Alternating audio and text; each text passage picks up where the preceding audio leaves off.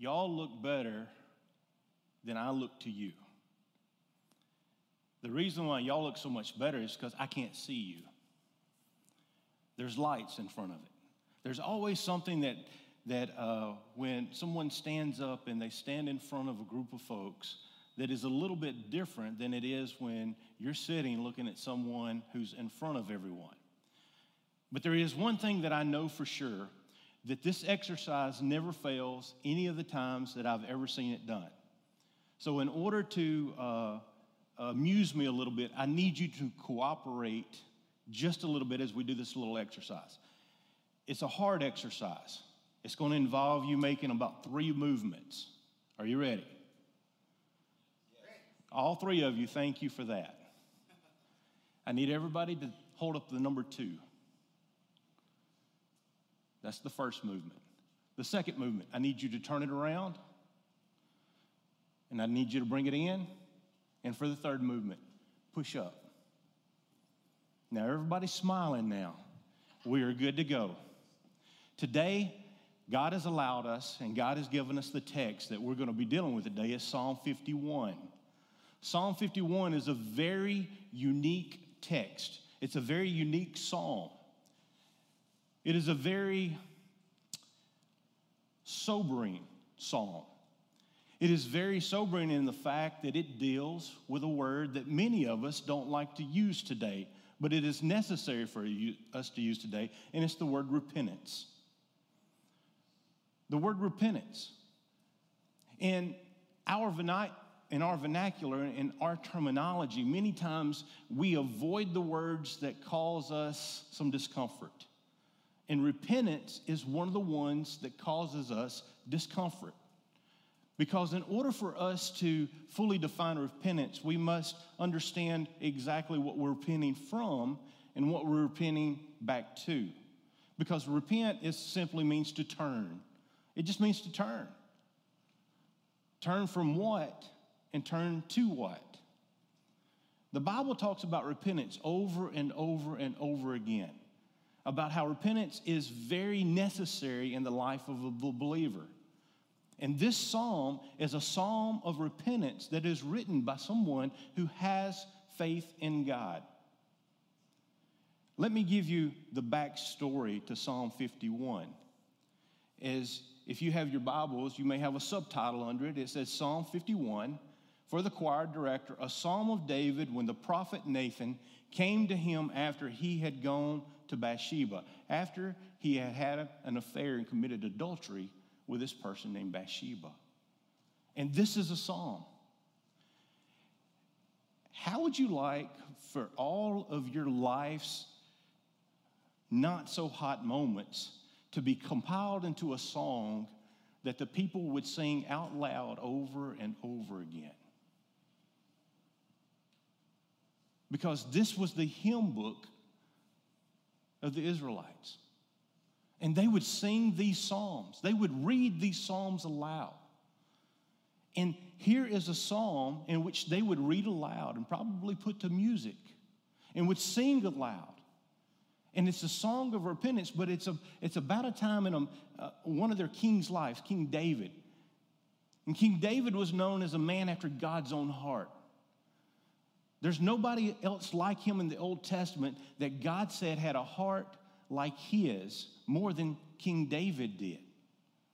So let me give you the backdrop to this story. And this is found in 2 Samuel chapters 11 and 12. And the Bible says this: in the springtime, when kings go out to war, David stayed in Jerusalem. And one evening, the Bible says that he just got off his bed. Evidently, he couldn't sleep. And he walked to the edge of his palace, and he walked on the roof of his palace, and he was just walking around, looking around to see what he could see from his palace. Because the palace was probably in the center of everything. And it's probably one of those views that was just a marvelous undersight to take. And he had a chance as king to walk out on the edge of the palace and overlook all of Jerusalem. The Bible says that he saw a woman taking a bath.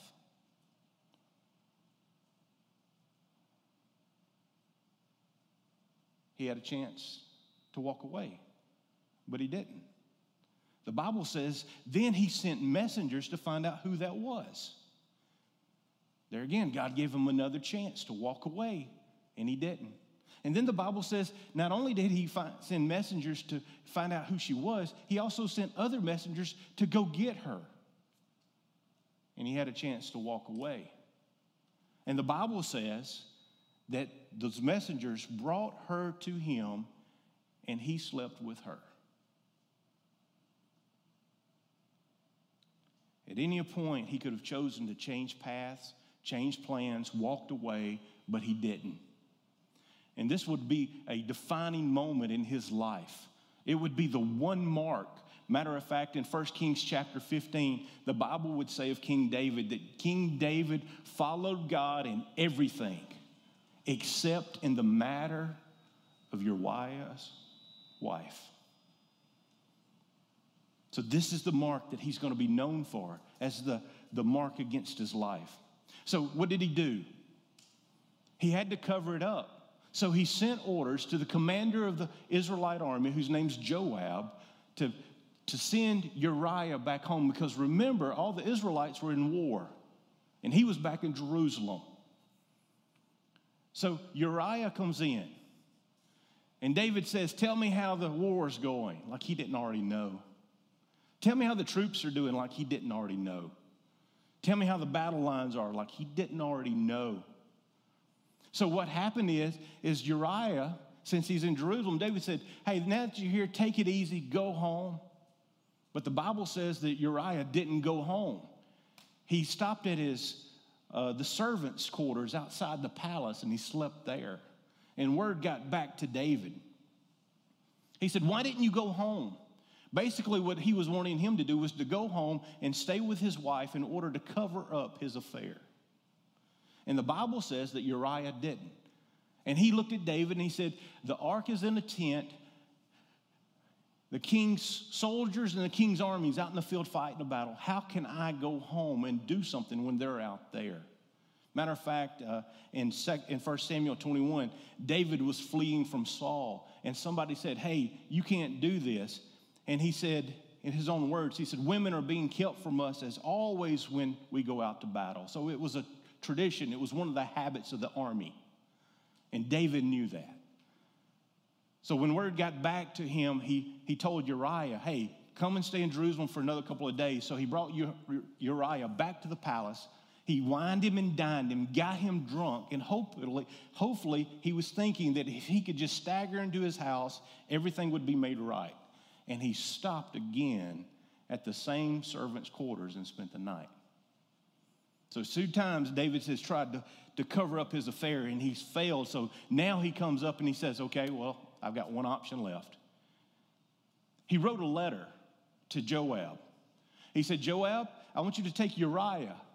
I want you to put him at the very tip of the hottest part of the battle.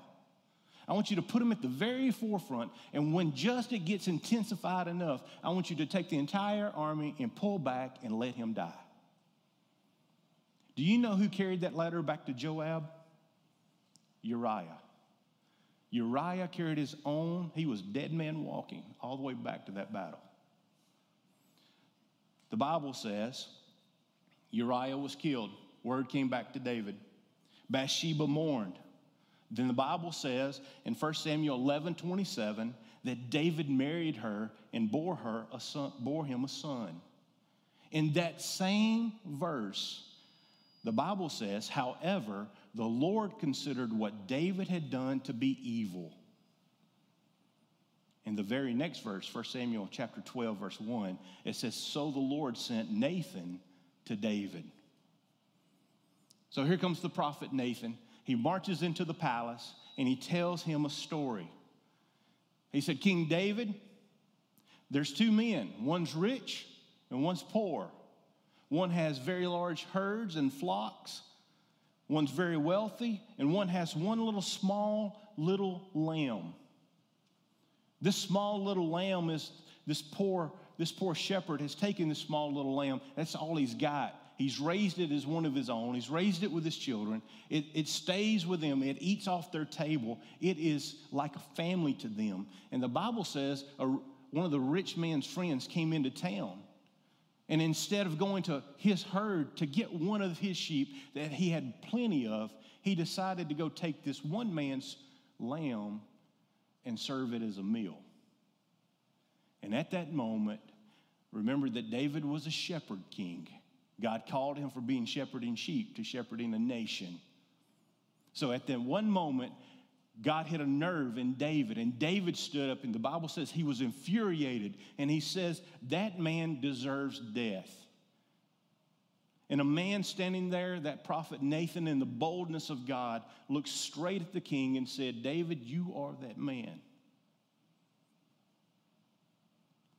God told Nathan to say this. You're the man. But not only are you the man, I took you from the pasture and put you in a palace. And if that wasn't enough, I'd give you more lands and bigger territories and more riches. But you have chose to do this evil in my sight. And because you've done that, the sword will not leave your house for the rest of your days. But something very interesting happens.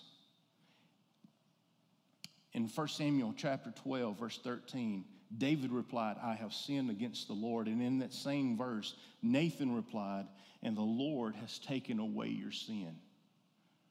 Can I tell you the foolishness of the cross real quick before we get to Psalm 51?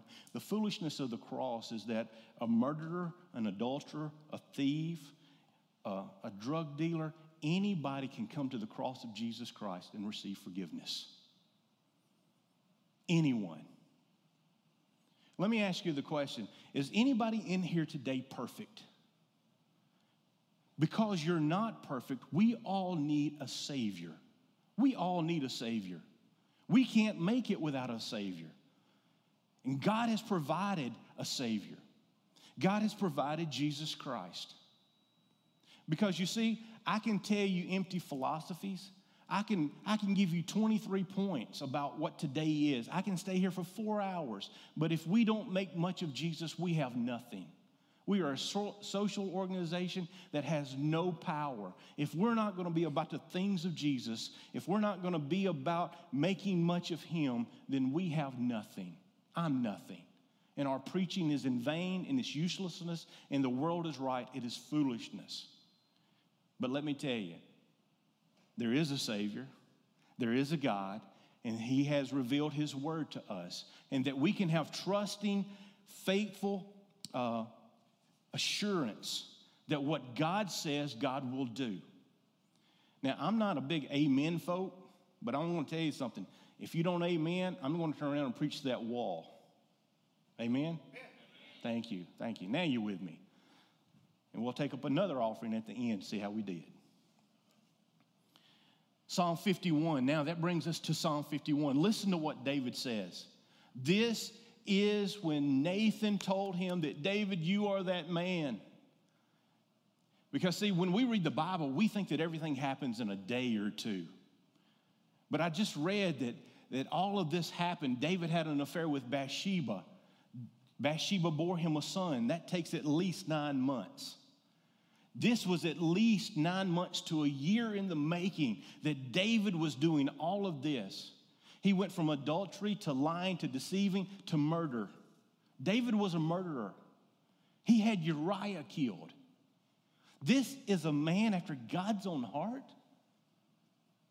Brothers and sisters, when you come to faith in Jesus Christ, God has forgiven all of your sin, past, present, and future. He's forgiven everything.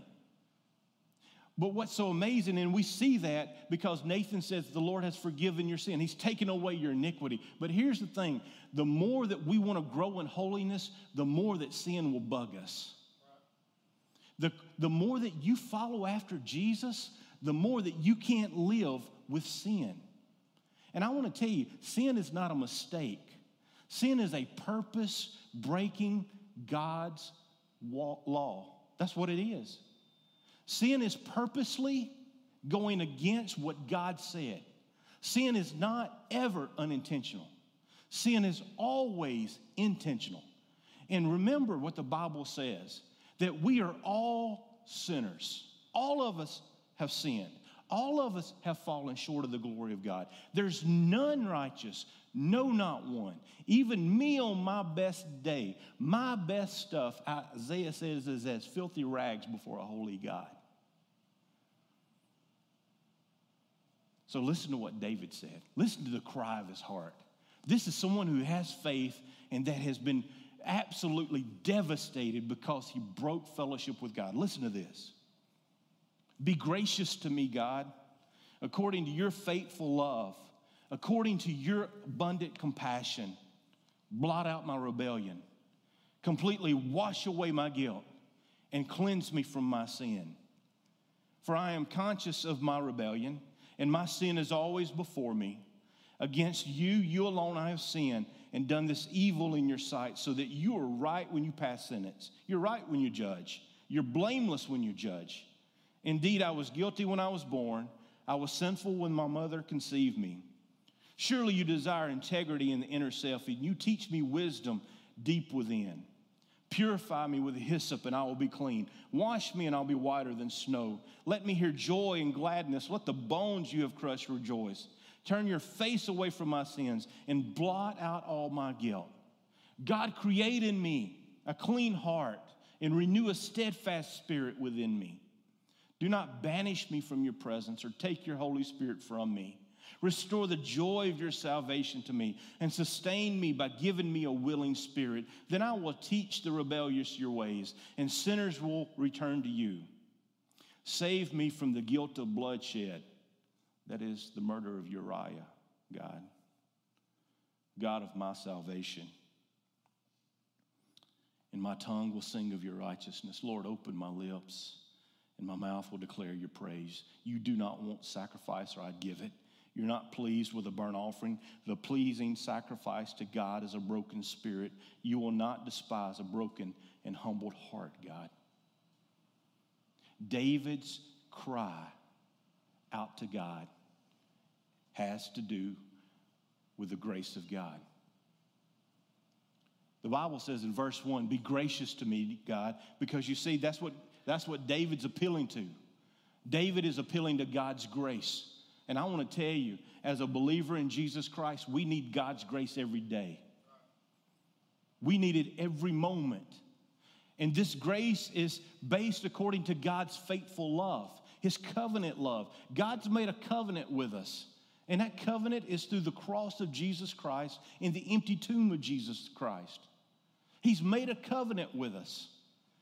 He's bought us with a price. And the Bible says that we're not our own. If we've come into relationship with Jesus Christ, at the moment that we come into that relationship, the Bible says that we have raised the white flag of our life and we have surrendered our life to Jesus. The problem is so many times we want to take the white flag down and raise a different flag because surrender is hard. Do you know why it's hard? It's impossible to do without God's grace. The world is looking for someone who's different. The world is looking for someone whose God is real. And we have the real God. We have real redemption. We have real grace. And we have a real message. And that message is seen with no power because God's people have been distracted. Because all of a sudden, Jesus went from being the throne room, in the very throne room of our own heart, to all of a sudden, we want to get back on the throne and we want to make decisions about our life that are contrary to God's word. And there's no power in that. But God's gracious. God chases us down and gives us a chance to turn from those sins and walk in right relationship with him. And then we will have the power for obedience. We will have the power to do what God's called us to do in our life because you're called. You're called. If you've been redeemed, you're called. You're called to somewhere and you're called to somebody. You're called. And if you're not chasing that call, maybe there's something in your life that's keeping you. Said, Lord, I'm willing to go as far as X. Sorry, I got into a little bit of meddling there. It's the Southern Baptist in me, forgive me. But he said, be gracious to me, God, according to your faithful love and according to your abundant compassion. God's grace is with faithful love and abundant compassion. If he didn't convict you of sin, he would not love you. But because he loves you, he can't leave you how you are. He's going to make you into the image of his son, Jesus. That's the ultimate goal, is to be made into the image of Jesus. For the unbeliever, we were all unbelievers at one time. And there even may be some unbelievers in here today. But for an unbeliever, your greatest need is to have a personal relationship with Jesus Christ. I remember I was raised in church. I was on the roll 9 months before I was ever born. Baby Baker. I was raised in church. The only drug that I had in my life was my mom and dad drugged me. They drugged me to church on Wednesdays and Sundays and Sunday nights. I would fall asleep on the front row, and the laser beams of my mom on the back row would wake me up. I would cause havoc during church. I was raised in church. I knew the things, I knew the stories, but there was something that was wrong. Because you see, I could be a very religious person and not have any relationship with God whatsoever. You can be a very religious person and not have a relationship with Jesus Christ. Never let religion take the place of relationship. But what does it mean? What am I talking about? There was a day in my life to where I had made so many decisions for God, I was so confused. And God took me out of everything I knew, put me in the middle of nowhere, East Central Mississippi. Any of you ever heard of a place called Nanawaya? One person. And that was by accident, probably. There's nothing there. And God had to take me away from everything that I knew and showed me that he loved me and that he had a plan for my life. But I was lost in my sin. And sin means to miss the mark. And there's no way that a holy, perfect God could accept a broken, sinful man. And there's nothing that I could do to bridge that gap. But God provided the bridge, Jesus. And when he came and bled on the cross and he gave his ultimate life, he gave his life for me. And the moment that I trusted in that and I placed my faith in him, God forgave me of all of my sin and brought me into a right relationship. And I want to tell you, I've never been the same. But can I also tell you, I haven't been perfect since that time either. I've sinned since I've been saved. We all sin. The Bible says it's according to what we do with that sin. Because we are in faith in Jesus Christ and we're covered in his blood, he chases after us. The Holy Spirit indwells us. And it's always pointing us back to Jesus. And he's always bringing conviction of our sin. And he's always leading us to that point of that word repentance. He wants us to repent. He wants us to be in a right relationship. He wants us to have power in our life. He wants us to be focused. He wants us to be obedient. God wants us to look like Jesus to a lost and dying world.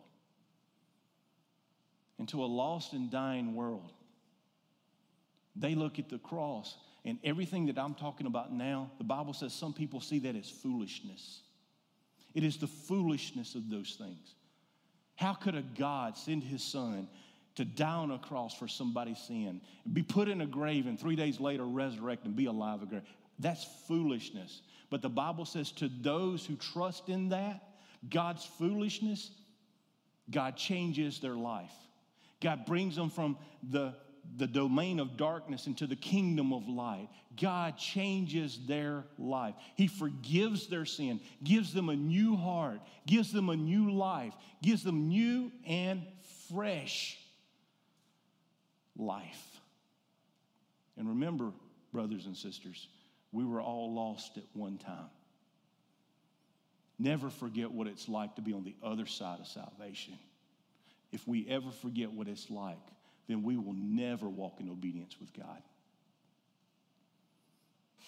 I'm glad Frank told me that y'all get out at 3. But listen to this. This is what David's crying out, the cry of his heart. Completely wash away my guilt. Cleanse me from my sin, from my conscience of my rebellion, and my sin is always before me. See, a believer takes ownership in his sin. Someone who has a heart for God, who has faith in Christ, will take ownership for their sin. You can't make me sin. The enemy can't make me sin.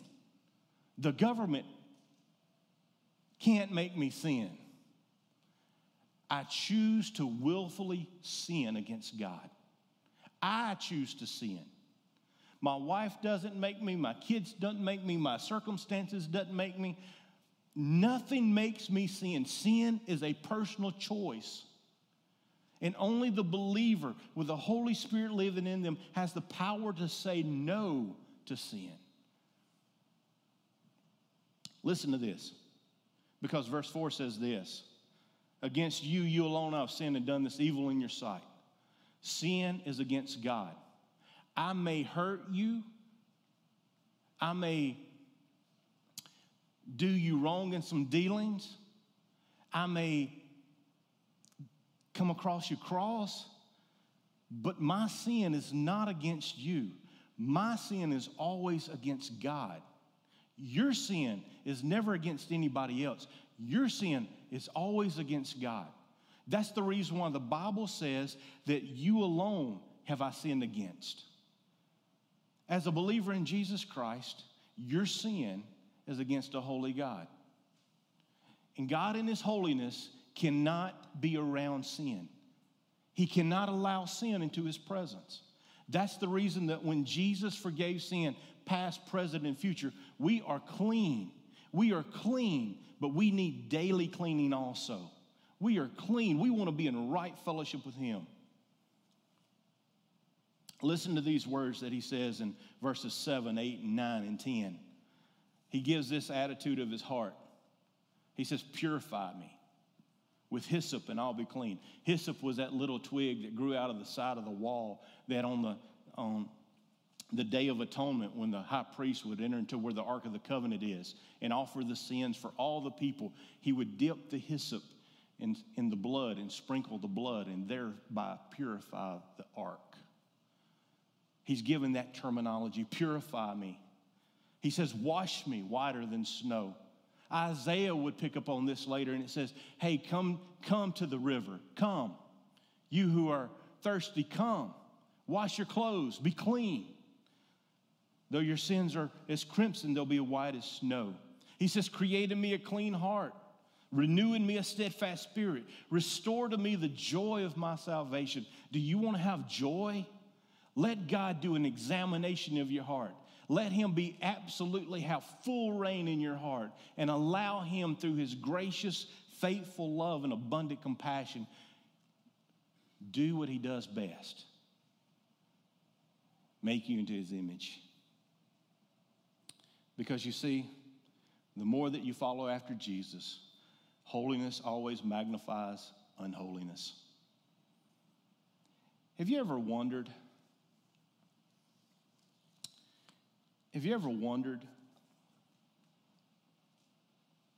if I'll ever get through that sentence? Have you ever wondered? Have you ever asked yourself the question, how could God love someone like me? How could God forgive someone like me? I have a bad habit of being as transparent as I know to be. I don't want to come up here today and act like somebody I'm not. I'm not a 5-star preacher. I'm a half-star preacher. I've only got one message, and it's the only one before me. I'm not creative enough. I don't have enough talent to craft a sermon. I don't. But there's one thing that I do know. I do know that there are times in my life I felt unlovable. I feel like God can forgive anybody except me. I feel that whatever somebody else has done, God can take care of, but my sins are egregious. My sins, God can't touch my sins. God can't forgive my sin. He can forgive everybody else's sin. And then there are times in my life I'm like, God, why does everybody look like they get to live their life the way they want to, but the moment that I want to go do that, you bring conviction upon my life? God, I don't understand. I don't understand. There are times that I get alone with God and I scream at God. I'm glad he doesn't scream back. There are times that I don't understand, God. And God, I've been following you for 20-something years. I don't understand. And there are times that I really believe that what God says in his word, I'll never get to see in my life. I'll never get to see that power, that joy. But then here's the whole great thing about it. I realized something, exactly what Paul said. Paul said that as a born-again believer in Jesus Christ, you have two natures. You have the redeemed nature, and then you have this fleshly nature. And they're always at war with one another. So that what you want to do, you don't do. And what you don't want to do is what you catch yourself doing. And Paul said there's a battle on the inside. And the only way that we can win that battle on the inside and put our flesh to death is by daily surrendering and making sure that we're in a right relationship with God. So that means we have to daily confess our sins to God. And the Bible says that God is just. He will forgive us our sins and cleanse us of all unrighteousness. He's a just, loving, compassionate God. But the Bible also says this: if you choose sin over God, you won't have any power in your spiritual life. You can't obey God. You won't be a witness for God. And all the things that you see happen in the Bible won't happen because you're powerless. We've all been there. And I want to tell you, the older I get, the more I don't want to be there. I want to chase after Jesus. He's the only person in my life that can forgive my sin. He's the only one. Because you see, there's something that is really cool about God's grace. It's very amazing, is it not? If I were to ask you what is the one hymn of the church that the church is known for, it would be Amazing Grace. But have you ever thought about the words to Amazing Grace? Logan, you ready, man? Have you ever thought about the words to Amazing Grace? Can somebody tell me who wrote Amazing Grace? Who wrote the words? John Newton. His mom died when he was a young age, and he had to go with his dad. His dad was like a captain of a merchant ship. And as he was out to sea, sooner or later, he got drafted into the British Royal Navy, and he went rogue, so to speak. So he got demoted. He became the captain of a slave ship. But the gospel radically changed his life. And he wrote the words to what we know as Amazing Grace. But one of the things that happened at the end of his life, about age 82, he shouted out one time, somebody asked him a question, and he answered this. He said, "What have you learned in your life?" And he says, "There's only two things that I know. I'm a great sinner, and God's grace is great." I've asked Logan to sing this song, and this is going to be our time of response.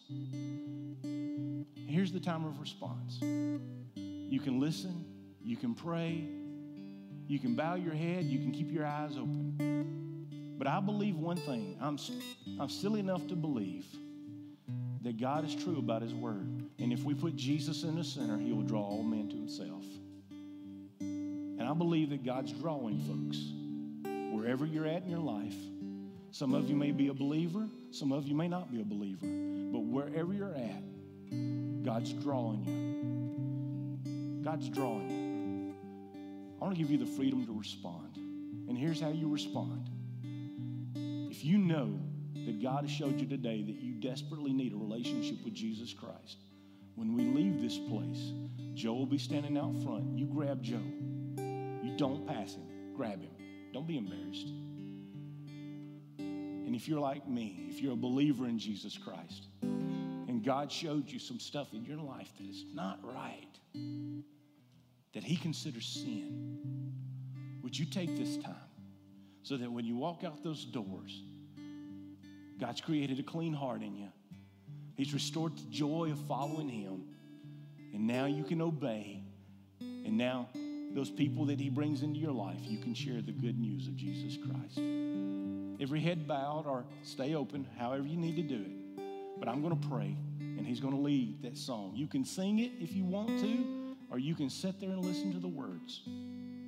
Father, in the name of Jesus, would you do what you do best?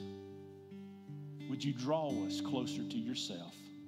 Father, during this time, would you allow the Holy Spirit the freedom to walk up and down the aisle, in and out of hearts, and in and out of lives? God, I don't know every heart here. Nobody knows my heart. But I know that you know the thoughts of every man, woman, boy, and girl who's here today, Lord. And there's nothing that you can't handle. And Father, I ask you during this time, would you bring encouragement? God, would you bring conviction if conviction is needed? God, would you bring mercy and grace and just wrap people in your loving arms and draw them close to your heart through Jesus today?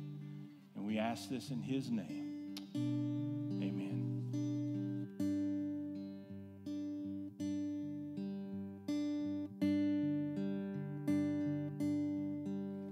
Amazing grace, how sweet the sound that saved a wretch like me. I once was lost, but now I'm found. Was blind, but now I see. It was grace that taught my heart to hear, and grace my fears relieved. And how precious did that grace appear the hour I first believed.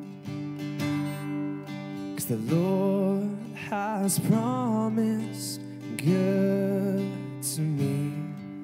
His word my hope secures, and he will my shield and portion be, as long as life endures. When we've been there 10,000 years, bright shining as the sun, we've no less days to sing God's praise than when we had begun. 'Cause the earth shall soon dissolve like snow, the sun forbear to shine, but God who called me here below will be forever mine, will be forever mine. Yes, God, you are forever mine. Heavenly Father, God, we thank you for this day, Lord. We thank you for your amazing grace and the promise of redemption, Lord, and ultimately sanctification has become more like you every single day, Jesus. Lord God, I pray for those of us who have made, Lord, have taken the time to not spend time in your word and not spend time to grow a relationship with you, Jesus. Lord God, I pray you would just speak to our hearts, Lord. As you speak to our hearts, Lord, would you listen to our hearts as we praise your name, Lord. Thank you for all that you've done and all that you will do. In Jesus' name.